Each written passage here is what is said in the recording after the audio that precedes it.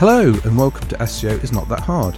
I'm your host, Ed Dawson, the founder of KeywordsPeopleUse.com, the solution to finding the questions people ask online.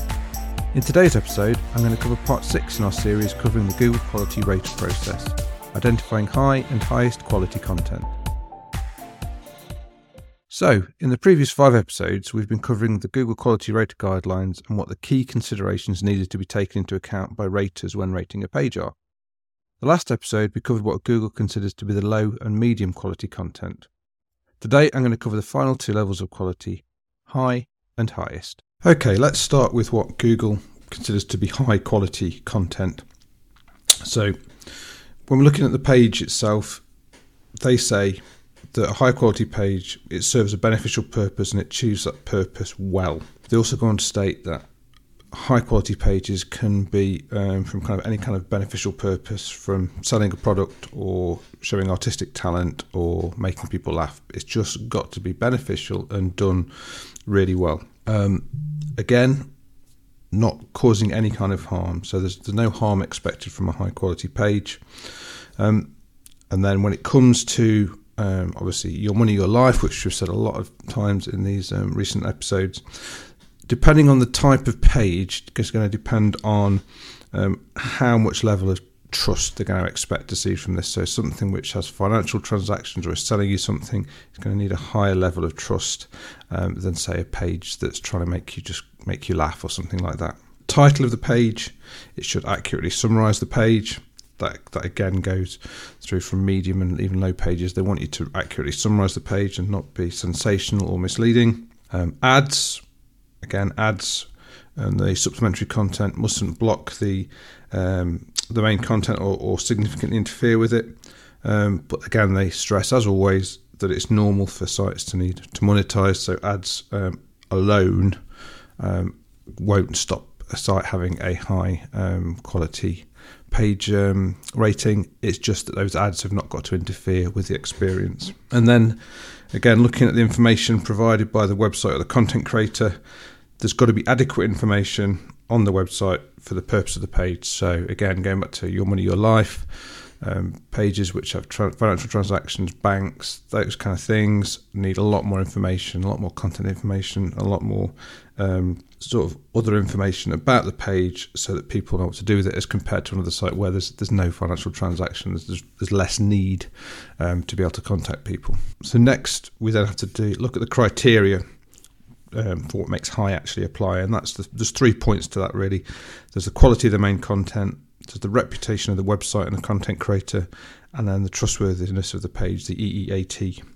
So when it comes to the quality of the main content, high quality content will have a high level of effort. Examples of this would be, say, a well-organised crafting tutorial page with clear, helpful instructions so that others can make the craft successfully. So that's in-depth and well-organised, makes it easy for people to follow.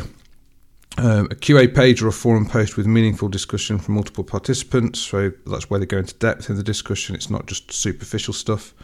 Or a news article with accuracy, depth and clarity, so not just a superficial this thing happened, but sort of in-depth details of what happened, why it happened, and it's very clear, that kind of thing. Next part of it is high originality.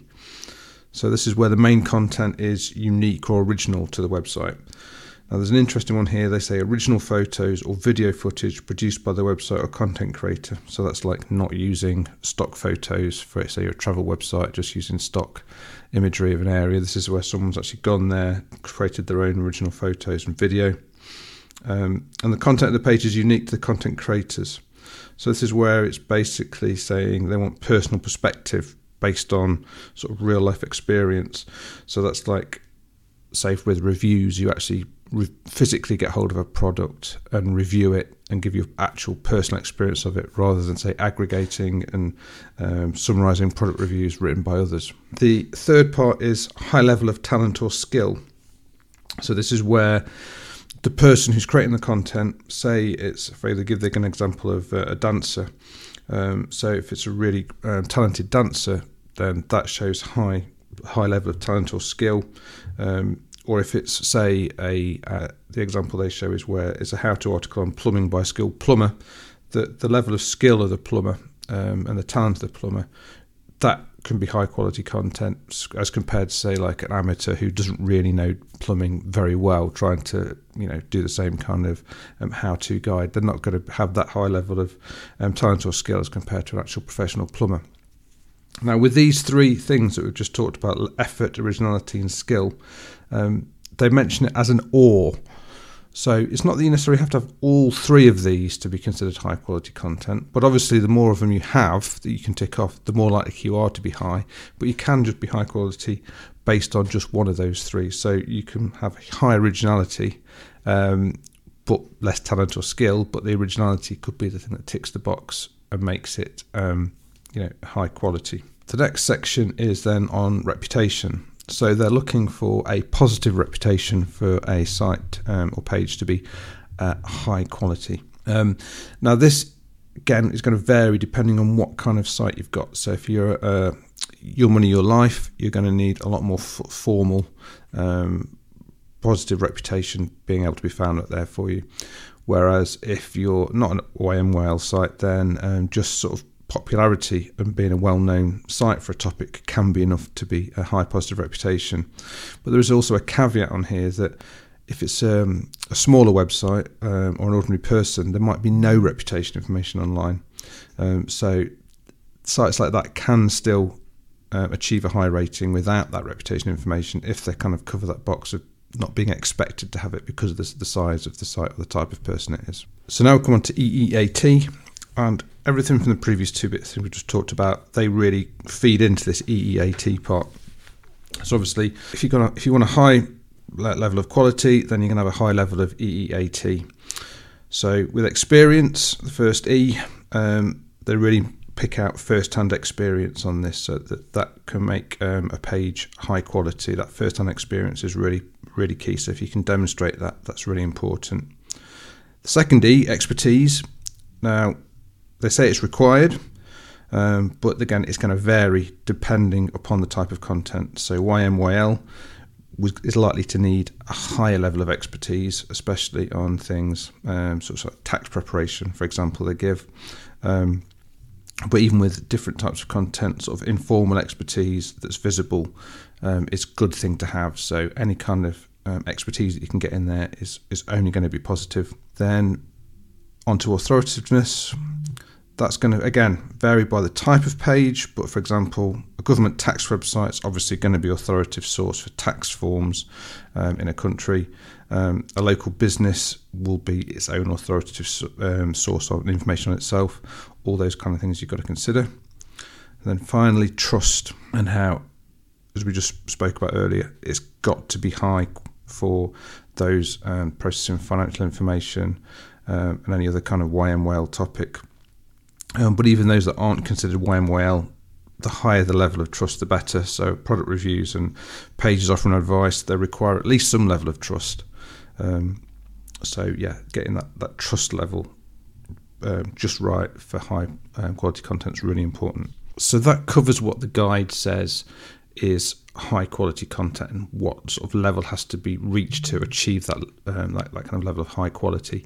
And you can see how it is much higher than the medium quality content that was discussed in the last episode, and where Google says, most sites are medium. You can see that you've really got to elevate a level to get into high quality content. There's a lot more work to do. A lot more effort needs to be put in, and a lot more expertise needs to be shown, and trust particularly. So now let's move on to the highest quality pages. Now, they don't say what percentage of the internet they consider to be highest quality, but when you sort of hear the things that they're looking for, you can see this is a really, really high bar. You've got to be the very best in your field to get here. But let's go through what they say.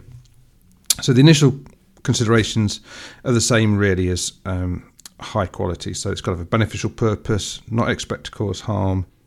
Any page on any type of website can qualify for highest. And that, YMYL topics need extra scrutiny, just as normal. Title of the page will accurately summarise the page. That's the same as everything else they were looking for. Again, ads, you can have ads, but they mustn't sort of block or significantly interfere with the main content. And there must be adequate information on the website about the content creator and the website itself for the purpose of the page. And again, that this will vary depending on the type of page. So YMYL will need more information than non-YMYL. Then they come on to the quality, the reputation, and the trustworthiness. With all of these, they just say they've got to have the very, very high level of all of these. Let's just dig into each one in turn. So we've got very high quality main content. So very high quality main content, they say it is some of the most outstanding content on a topic or type that's available online. So you are the very best. For example, for news, if it's a news article, it's going to surface information that would not otherwise have been known. So that's like real investigative stuff. It's not just this thing happened on this day type news. It's a real deep dive into a subject that will bring up information that really wouldn't have been found otherwise. For artistic content, it has to be unique and original, and it has to be created by highly skilled and talented people. So it's that kind of, again, really the best of the best. It's not just really good, it's incredibly good. And then for informational content, it has to be original, accurate, comprehensive, clearly communicated, and should reflect expert consensus. And it should be accurate and clearly communicated. So to get this highest rating, you've really got to have incredibly satisfying main content that's produced to a very high level of effort with originality, talent, or skill. What they're really looking for with this very high quality main content is for it to be pretty much the best that you can find online. They say along at certain points in this that you should research other sites to see if you can find anything better than this. And if you can't, then really that's a clear identifier of it being the sort of highest quality content. And when it comes to reputation, you need a very positive reputation to be ranked highest. For one of your life topics, they want very positive reputation, and that's often based on recommendations from other known experts or professional societies appropriate to the topic of the page. Things like prestigious awards may also be evidence, they say, depending on the type of content. Again, with all these, non-YML topics will need less formal reputation information. And they state popularity, user engagement, and user reviews can be considered evidence of this.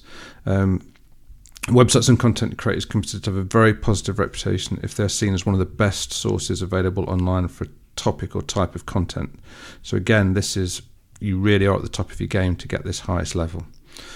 And but again, the caveat, you can be a smaller website, an ordinary person with little or no reputation information and still receive a highest rating. So although it's a high bar, I think it's the more well known and the bigger the site, the higher the bar is. So you can still achieve a highest rating in your specific niche if it's one where it doesn't require that huge level of reputation and experience based over years. But again, it's all down to the topic. And so finally to EEAT. Now, obviously, we need a very high level of EEAT to be classified as a highest quality page. They're looking for websites and content creators who are uniquely authoritative, the go-to sources for a topic. Those are the sorts that have very high EEAT. They're looking for a wealth of experience. They're looking for a very high level of expertise. They're looking for creators that are the most trusted sources on the internet for a particular topic. So again, this goes back to be like, if you're looking for tax information and tax forms, then obviously the government site's going to be the authoritative source. However, uniquely compared to the other types of content levels that they've talked about, they actually give less information. It's less detailed, the description on what a high level of EEAT is for the very highest quality pages. And they do caveat at the end that it really depends on the topic of the page about how important some of these factors are. So it's really, there's a lot more leeway in the guidelines for people when they're trying to work out the highest quality pages. But I think it's probably just one of those things where they're going to know, they're going to expect people to, they've done that bit of research, they've looked around, and they've found whether people or sites are the actual sort of definitive go-to source for the topic in hand. And that if that person is that, then they're probably going to get this high level of EEAT without having such formal guidelines as some of the others. Now, if you're interested in seeing what Google considers examples of high and high quality pages, and the highest quality pages. Just go to the guidelines. I'll share the link in the notes, podcast notes. And they've got links to lots of different examples of what they consider to be high and the highest quality pages. So that's really worth looking at. So that covers high and highest. Next episode, we will look at some specific examples of how Google instructs people to rate some particular types of pages, like encyclopedia pages and forum pages, and also the FAQs that they cover, which is really interesting because I think that shows some of the common questions they've had back from raters and how Google answer those questions. So they're really valuable. So I'll see you in the next episode when we discuss those. Thanks for listening. I really appreciate it. Please subscribe and share. It really helps. SEO is Not That Hard is brought to you by keywordspeopleuse.com, the solution to finding the questions people ask online. See why thousands of people use us every day. Try it today for free at keywordspeopleuse.com. If you want to get in touch, have any questions, I'd love to hear from you. I'm at Channel 5 on Twitter, or you can email me at podcast@keywordspeopleuse.com. Bye for now, and see you in the next episode of SEO is Not That Hard.